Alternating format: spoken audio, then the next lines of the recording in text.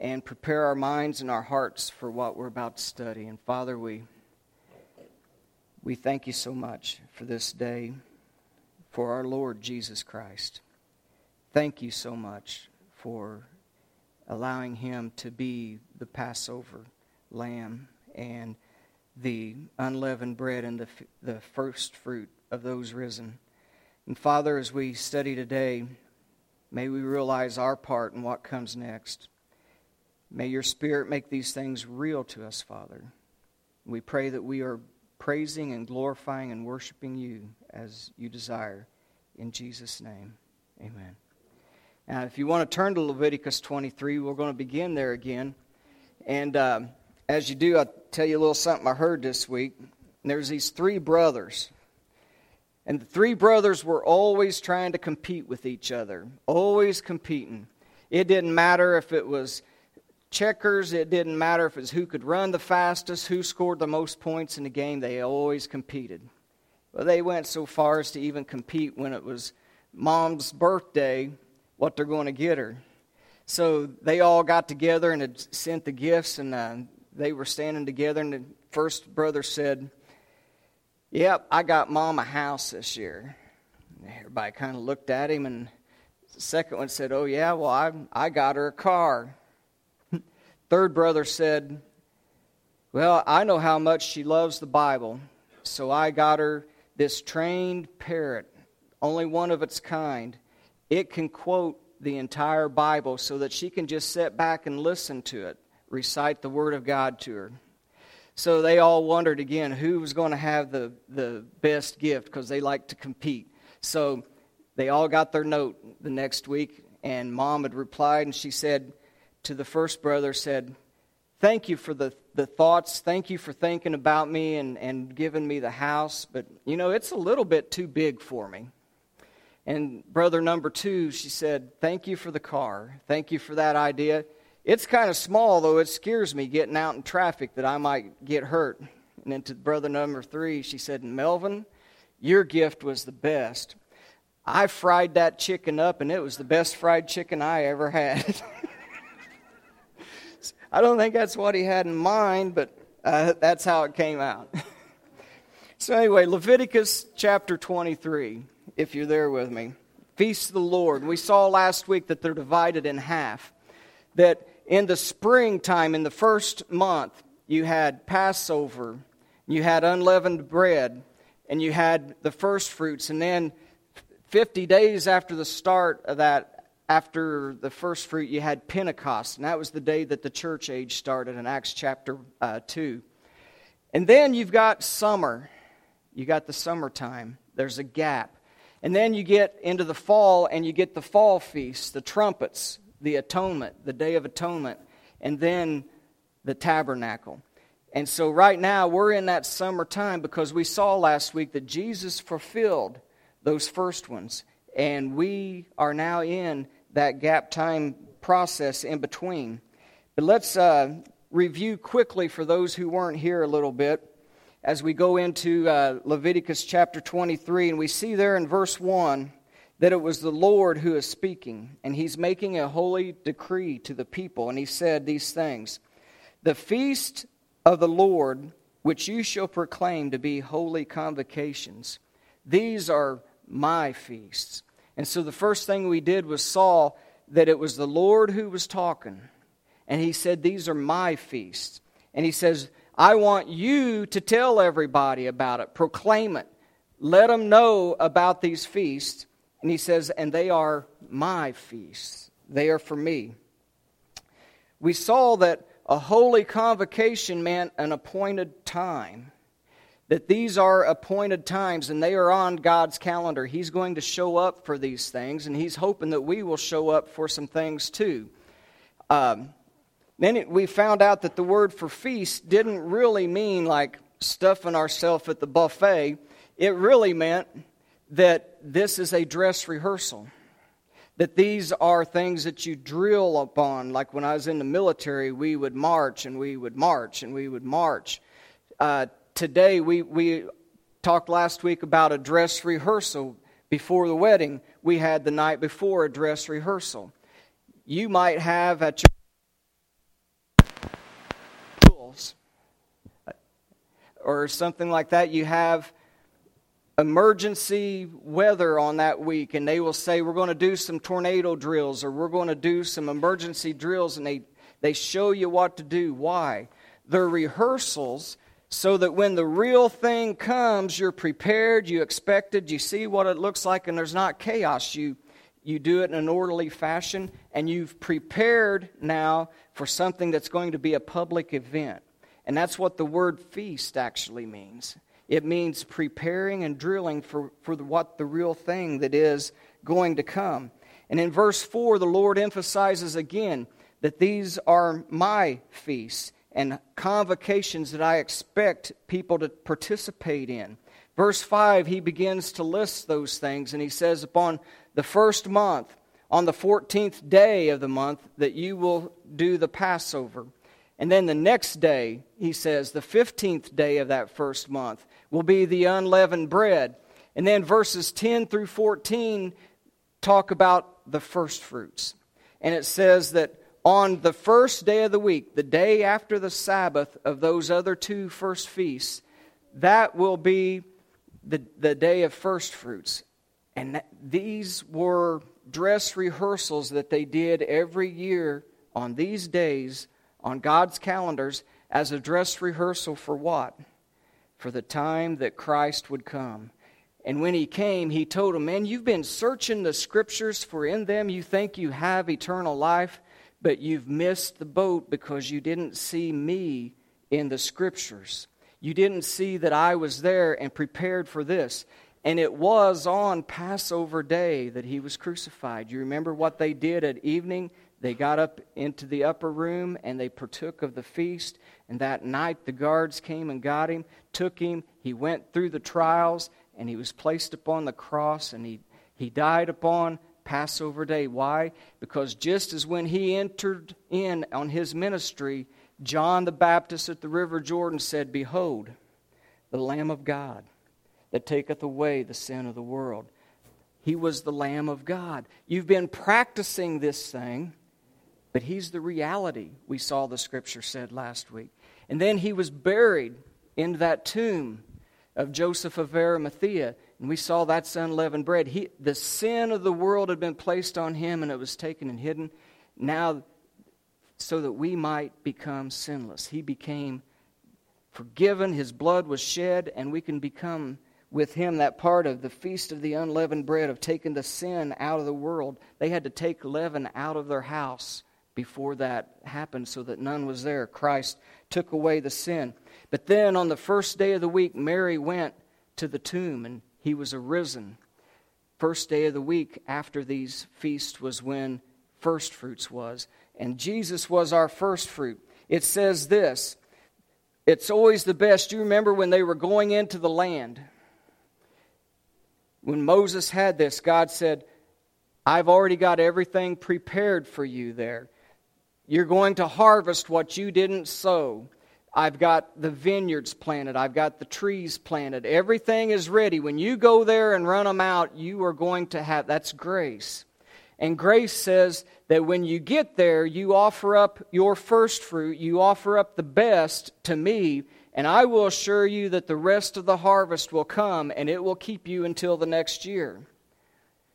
Jesus is the first fruit of God. What's it say there in 1 Corinthians 15 in verses 20 and 23? It tells us that He is our first fruits. That Jesus Christ was the first fruits of those who are asleep. He was the reality of those practices that they had, the drills, year after year. He was the lamb, He was the unleavened bread, and He was the first fruits. And you know what that means for us? You go to James chapter 1, verse 18. It says this, every good and perfect gift is from above and comes down from the Father of lights, with whom there is no variation or shadow of turning. Of His own will He brought us forth by the word of truth to be a kind of first fruits of His creatures. So we are going to follow. We are the harvest that's followed. God accepted the offering of Jesus as the firstfruits and as the forgiveness of sin. And all who believe upon him are partaking as that kind of firstfruit, and will, at the harvest of the last day, it will be the spiritual harvest of souls that all of these physical harvests had represented all of these years and have been the practice. And that's marvelous news for us, isn't it? We have been told that he is going to come back and to get us. Now, Jesus stated himself, we saw last week, that he fulfills all of these things. They will be fulfilled, and not one jot or tittle will pass until all these things be fulfilled. And we saw that that means heaven and earth is the last thing as he promised. And so everything is still in play that has not already been fulfilled. The first ones were, the last ones haven't. So that second return of Christ, which is going to be like the Feast of Trumpets, is still to take place. So let's take a close look at this one. That's going to be our text. So if you're still there in Leviticus 23 with me, look down to verse 23. The Lord spoke to Moses, saying, "Speak to the children of Israel and tell them this. In the 7th month, the first day of the month, you shall have a Sabbath rest. It is to be a memorial of the blowing of trumpets. It is a holy convocation, and you won't do any work on that day, customary work. You shall offer an offering made by fire to the Lord." So you remember up at the top in verses 4 and 5 and 10 through 14, it said these things are the first month, 14th and 15th day. This is the 7th month. So there's a time period between the spring feasts and between the fall feasts. And that's where the church age represents. This is the time when we are waiting for the trumpet call, and we are telling every creature the good news about Jesus Christ and teaching them the gospel. Question is, what's that going to look like for us? They were to do this feast in the 7th month, which actually the Feast of Trumpets was last month, September 10th. Would have been on their calendar the Feast of Trumpets. So what's that look like? Well, Paul told us that the return of Jesus is the reality, the spiritual reality of those physical things that were. And he urged the Thessalonians to be ready for that time and be prepared. Look at 1 Thessalonians up there, 4:14 through 18. It says this, he wrote them this, and he said, "For if we believe that Jesus died and that he rose again." Now think about that. What is that? Isn't that the representation of those first feasts and the gospel? If we believe that Jesus died, Passover lamb, we believe that he was buried and that he rose again, the first fruit unto God, then even so, the promise to us is he will bring with him those who sleep in Jesus. And that's the picture of the rest of the harvest after the acceptance of the first fruit. Now, look at verse 15. "For this we say to you by the word of" who? Yeah, this ain't my word. This ain't Paul's word. This is the word of the Lord. "That we who are alive and remain until the coming of the Lord will by no means precede those who are asleep." And this is going to be the picture of Jesus coming back to receive his bride on that trumpet sound. The big question is, when, Lord, and what? What are we looking for? Verse 16, "For the Lord himself will descend from heaven with the shout, with the voice of an archangel, and with the trumpet of God. And the dead in Christ will rise first, then we who are alive and remain shall be caught up together with them in the clouds to meet the Lord in the air, and thus shall we always be with the Lord.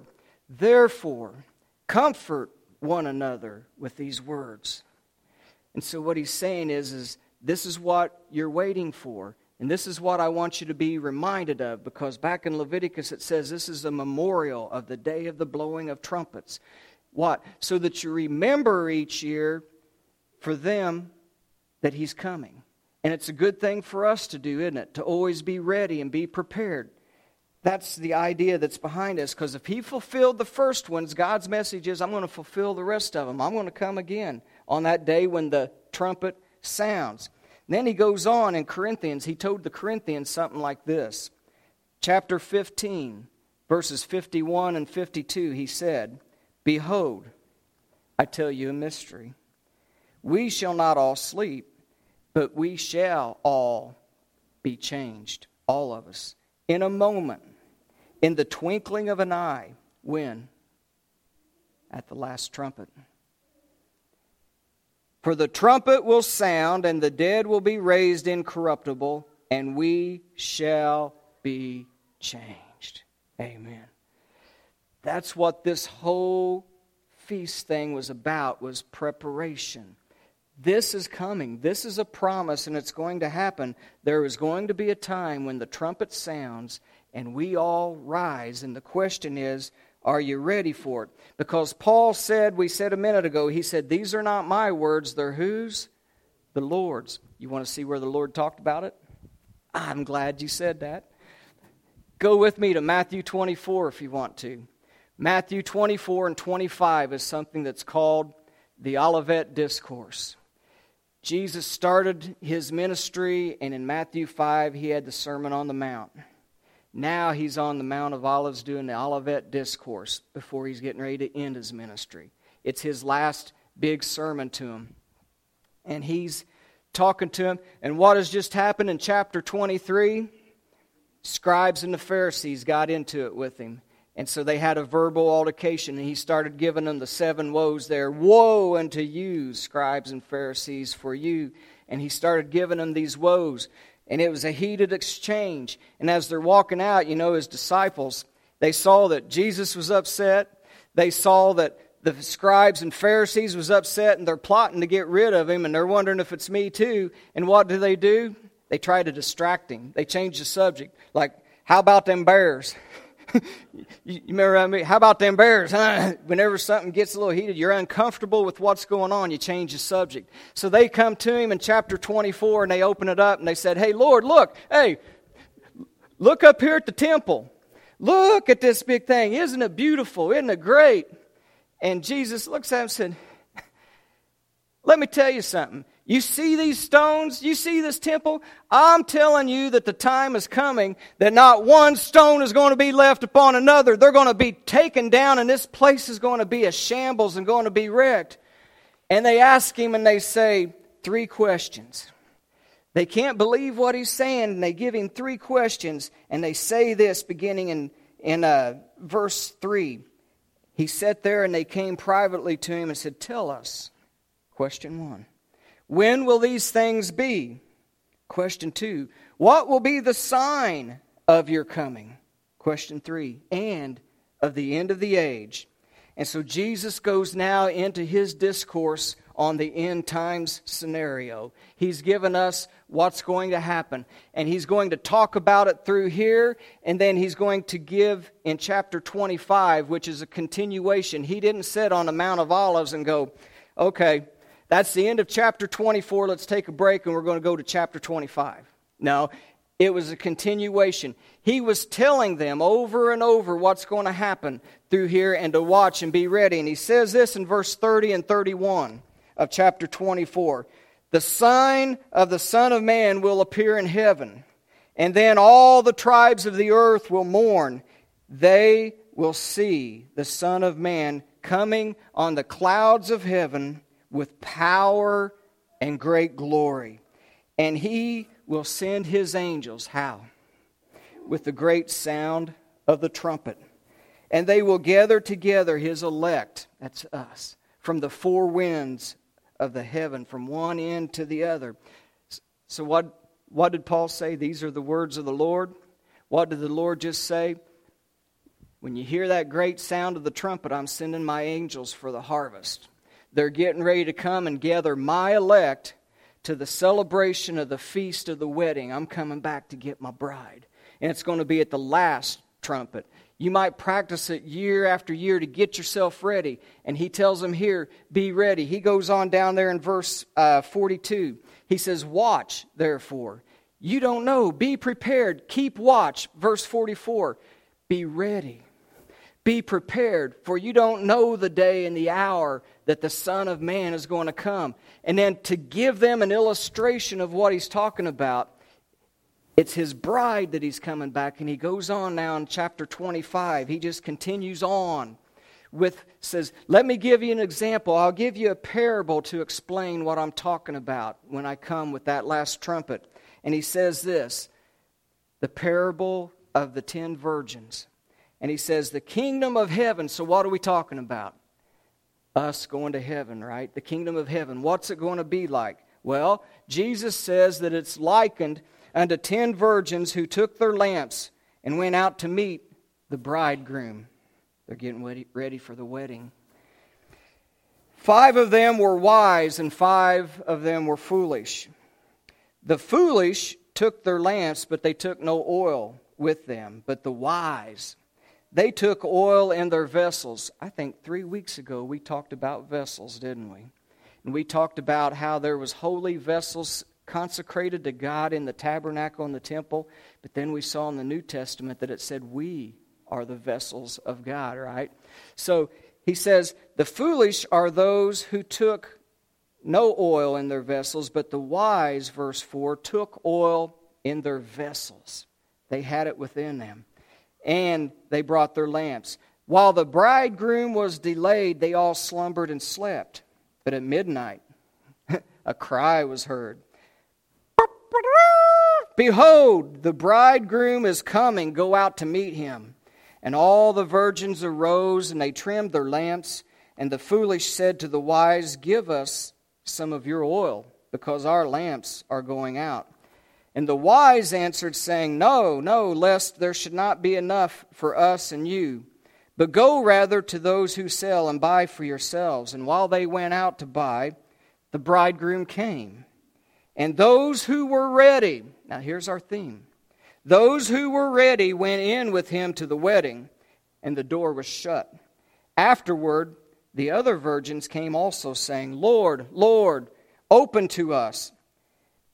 Wow, I can't believe what I read in the next 2 verses. But he answered and said, assuredly, I say to you, I don't know you. Watch, therefore, for you don't know the day or the hour in which the Son of Man is coming. So Jesus likens his return to the time when the trumpet is going to sound, and I'll show you that in a minute. But he likens it to that and to a wedding feast and the bridegroom coming to take his bride. And unless we know what the ancient ceremony was, the tradition that they did, we don't really understand fully what this parable is, because he was teaching it to people who knew it. We've gotten far away from it. So let me give you the Cliff Notes version, or we'll be here till 2. So here's the Cliff Notes version of it, okay? Here's what it has. When a man has found a woman that he wants to marry, he would go to his father and he says, Father, I have found my betrothed, and I would like to have your permission to go and to ask her to marry me. And if the father grants permission, he says, I need you to drink from my cup, if you would. And he pours a cup of wine to consecrate what's going to get ready to happen. And the son takes of that wine. And then he goes and takes the skin and the cup with him to his bride-to-be, and she has no idea yet. And he goes to her, and he will get down on one knee or 2, and he will say to her, I love you, and I give you my life. I give my life to you. And he would pour the cup, which represents the fruit of the vine, the blood of life, because life is in the blood, and he drinks of it as an emblem that I am giving my life to you and offering that to you. And then he offers the cup to her. She has a choice at this time to either take the cup and accept the offer, or to reject the offer and not want to be the bride of the young man. If she takes of the cup and drinks it, then ceremonially she is also saying to him, I give you my life as well. I accept the offer of your life for me, and I give then in exchange my life to you. And then there would usually be a ceremonial washing in the mikvah to cleanse them and to sanctify them together as a part of this readiness to be faithful until he comes again to get his bride. And then what happens next is the groom goes back to his father's house, because she has now accepted, since she drank of the cup with him, and he has to prepare a place for them to live. And so he begins to build a room on to the father's house so that they will have a place to live when he goes to take his bride. And so it usually takes about a year, so they don't know the day or the hour, but they know it's going to be about the next year, so she begins making her preparations. She is readying herself. She is getting the lamps and the oil and the procession and the bridesmaids ready. She is preparing and being faithful to her groom, waiting on his return.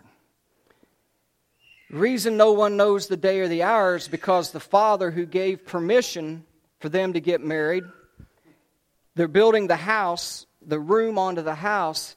He has to say that it's built and that it's ready to be occupied because it's his house. And he says, okay, you have finished it. Go and get your bride. And so then, no one knows until he tells them that. And he grabs his groomsmen, and they go, and no one knows what's happening until they get outside of the bride's house, and the best man blows the shofar, the trumpet. And everybody's head comes up, and they hear, it's an alarm, it's a warning. What's going on? The groom is coming to get his bride, and that's when the bridesmaids are all scrambling around, and they're all getting ready and making ready to go to the feast, to the wedding, and to be a part of it. Now, that's what happens in the customary wedding. Now let me give you the scriptures on it that shows that this is what Jesus is talking about. Listen real carefully here. See if this sounds like now it makes sense to us. Matthew 20, verses 22 and 23. Jesus answered and said, you do not know what you ask. They asked to be sitting on his right hand and left. They're battling about who's the greatest. He says, you don't know what you're asking. Are you able to drink of the cup that I'm about to drink of and be baptized with the baptism that I'm about to be baptized with? They all said, yeah, we're able. He said, oh, okay. You will indeed have to drink of my cup and be baptized with the baptism that I'm baptized with, but to sit on my right hand or left, that's not mine to give, but it is for those for whom it is prepared by my Father. So, there's a cup involved, wasn't there, that he's going to have to drink. Now, look with me at Luke 22:42. Father, if it is your will, let this cup pass from me. Nevertheless, not my will, but thine be done. Because you see, a normal groom just had to partake of the cup of wine, the fruit of the vine, in front of the Father. His cup is his death for his bride. So it says this in John 18:11. Right after this statement, they went to the garden and the troops came to get Jesus. And he tells Peter this when he starts slicing off ears and going wild. He said, Peter, put away your sword, put it back in the sheath. Shall I not drink the cup that the Father has given me to drink? So what is the cup? It's his crucifixion. It's his death for our sins, the blood that's going to be shed. He says this, that's the dowry that's paid for the price of the bride. Mark 14:23. So he took the cup, and when he had given thanks, he gave it to them. There he's offering it to us. He gave it to them and said, "This is the blood of my new covenant with you, which is shed for many," all of us. "Assuredly I say to you, I will no longer drink of the fruit of the vine until the day when I drink it new in the kingdom of God." The kingdom of God's going to be, he said, is likened unto this wedding feast. Remember in Matthew 25? "I'll drink it again with you new in the kingdom of God." So when they accepted the invitation of Jesus and partook of the cup on that evening with him before he was crucified, is the same as when he says, "I am giving my life for yours. Are you with me?" So when we accept that cup, we are saying, "I accept your life for mine, but now I give my life back in exchange to you, to be faithful to you." And when that hit me this week, it floored me again. And so I pray that as we begin to understand and see the picture that's going on, how serious this is, are we ready? But I hope that you will never again think of the Lord's Supper that we're going to take here in a moment, that it's trivial, that it's trite, that it's just a ritual that I have to do each week, because it is the representation of the groom saying, "I give my life for you." Are you going to accept that and give your life back in exchange for me? And the promise was this: "I'll drink it again with you, new in the kingdom." So what's that look like? Oh, another thing. About got ahead of myself. Next slide, Tanya, is John 14. Because he did go to that cross and he did accept that dowry payment for us. Now where's he at? John 14, "Let not your heart be troubled. You believe in God, believe also in me. For in my Father's house there are many mansions," and it really means rooms. "If it were not so, I would have told you. And I am going now," since you've accepted and my offer, "I am going now to prepare a place for you, so that where I am, there you may be also, and know that I will come back to get you." He's preparing him for that return. Now, Revelation 19 gives us a glimpse of what that will look like in the future. Because it says in verse 7 and 9, when he's went to the Father's house and he's made ready for the return of the bride, and the Father says, "It's time to go and go get your bride." And he's going to come with that shout and with the archangel and the trump of God, and we're going to rise and we're going to be changed in a moment. And then it says, "Let us be glad and rejoice when he's gathered us all together, for that marriage of the Lamb has come, and his wife has made herself ready." Are you ready? "And to her it was granted to be arrayed in fine linen, clean and bright, for the fine linen is the righteousness and the acts of the saints." And he said, "Right, blessed are those who are called to the feast and the marriage supper of the Lamb." And then he says this: "These are true sayings of God." So this is the true sayings of God, folks. And this whole feast thing is centered around Jesus Christ and what's going to happen. It's like a parable. It's a dress rehearsal of what is going to take place. And the next thing on God's calendar is the trumpet call for the groom. The rooms are ready. Go get your bride so that you can be together forever. So now, let's settle these 10 virgins here. Back to Matthew 25, it says that 5 are wise and 5 are foolish. But as it described them, there wasn't no outward difference. You couldn't say that one thing separated the other one. They were all asleep. They were all bridesmaids. They were all virgins. So it tells me that these is like those who say, "I'm in Christ." They're all gathered together, and they're supposed to be there to be ready for the wedding feast. But he said that 5 are ready, but 5 are not. They didn't put oil in their vessels. Your life, you didn't give it back like you promised to me. you weren't ready. You had no oil. Oil always represented blessing and the Holy Spirit and a relationship with the Father.